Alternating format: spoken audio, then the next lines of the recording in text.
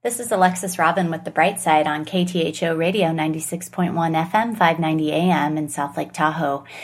Today we're talking about how to build trust, and we're going to look at it through the lens of the operational definition of trust, which was created by the co-founder of P-Link Coaching Center for Excellence and my friend, Gretchen Pisano, along with Tom Hood from the Business Learning Institute.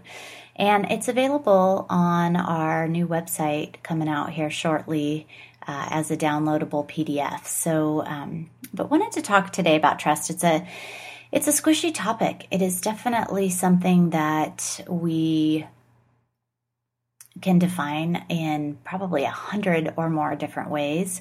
There's a lot of research on trust. There's a lot of differing opinions, and this is just one lens to look through versus the lens to look through. So when we think about trust and developing trust, we think about it through the lens of individuals who are trustworthy, or through situations where people acted in a way that was trustworthy. And so when we look at the operational definition of trust, there are 4 stages. And the first stage of the operational definition of trust is this idea that we have common ground and we have shared objectives and values. And so when we create this common ground, we are moving in the same direction. We have the same strategic objective. We have similar values. So where this can get off the rails is if you think about having a shared objective but not shared values. So let's imagine you have 2 salespeople. One who wants to sell, both of them have the same objective of meeting their sales goal. One of them will do that by researching the right clients with the right information, the right profile to purchase their product, something that's going to be a good fit for them. The other may lie, cheat, and steal to sell as many pieces of the product as they can. Now, they both have the same objective, which is to meet their sales goals. They just are going about it with different values. So common ground, it's not just about shared objective. It's also about shared values. And at the very least, if you don't have shared values, an understanding of the other person's values and a common respect for those person's values. So that's the first section, this common ground. The second agreement or stage, if you will, in the operational definition of trust is predictability. And that says that I can predict how you will behave. And this is important. This is about doing what you say you're going to do. This is about repeatedly showing up in the same way. And it's an interesting question if you want to be thinking about predictability, is that if somebody's predictably not great in terms of their response, if they're predictably reactive to something versus being responsive, can you still trust them? And it's a good question. Some people would say, well, no, because they're reactive. And others would say, well, yeah, because I know they're going to be reactive, so I can plan for that. I can get ahead of that. So that's an interesting piece. But being predictable is very important, doing what you say you're going to do. This is part of integrity at the very core, is showing up, being congruent, having your actions mirror what you say you're going to do. Because oftentimes we'll find people who are incongruent. And this is about this idea that what I say and the way I behave are not in alignment.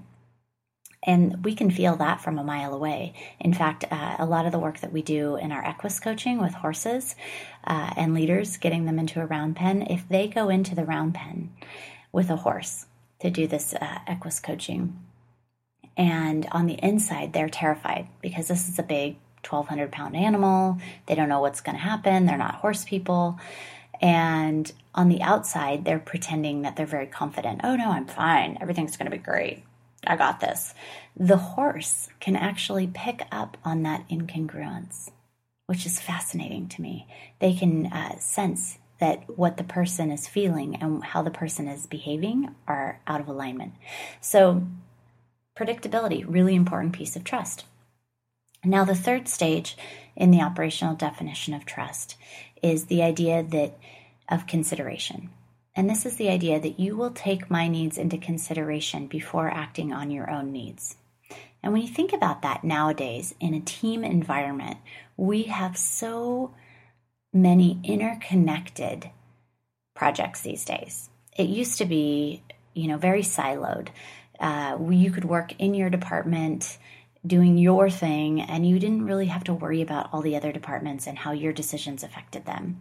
Now, I would make the argument that things are moving so quickly and are so much more interconnected that trying to operate without thinking about or considering other people's needs can be very dangerous to trust, and it can very much disrupt trust in an organization. However, I don't think it's intentional. I think people are just moving really quickly, and they are leaving out the time to think about, hey, who might this ripple out to? What might the impact be of my decision on these other departments? Who have I not thought about yet? Who have I not asked? Who have I not considered? That takes time and discipline to stop yourself as you're making decisions and ask yourself that question: who do I need to take into consideration here?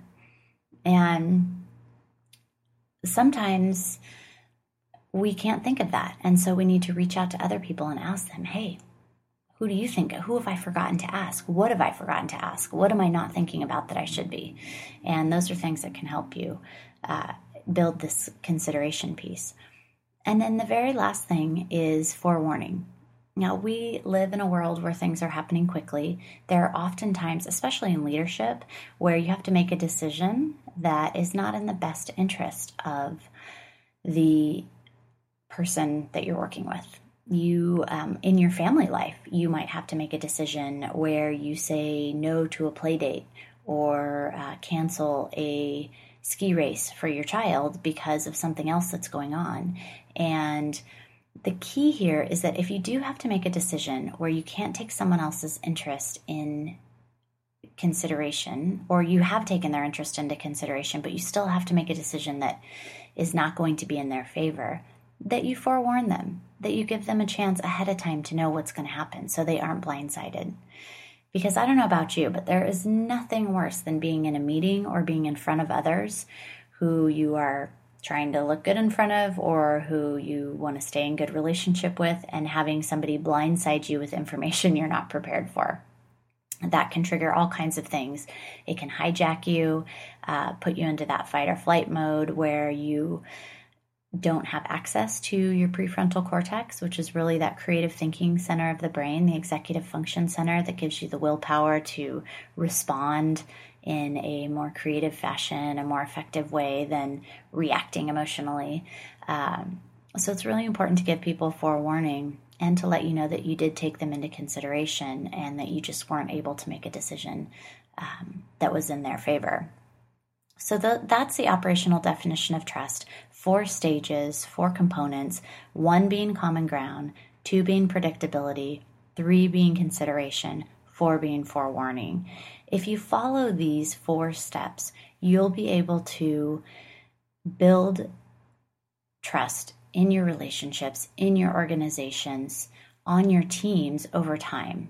Because each time we act in accordance with what we say we're going to do, each time we show up as being congruent, each time we take someone else's position into consideration before we make a decision, each time we forewarn somebody, we are adding little deposits of trust into the trust bank.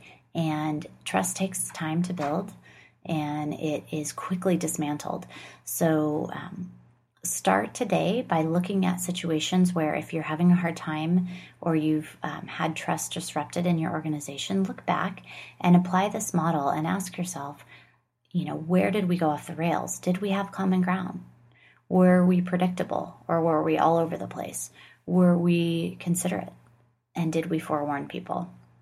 And chances are you'll be able to find out right away, like, ooh, here's where we missed it. And then you can correct that for the next time. So this has been Alexis Robin with The Bright Side from P-Link Coaching Center for Excellence.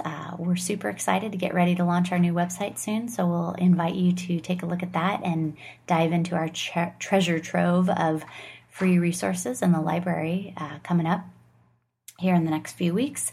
So have a wonderful week and build that trust in your organizations.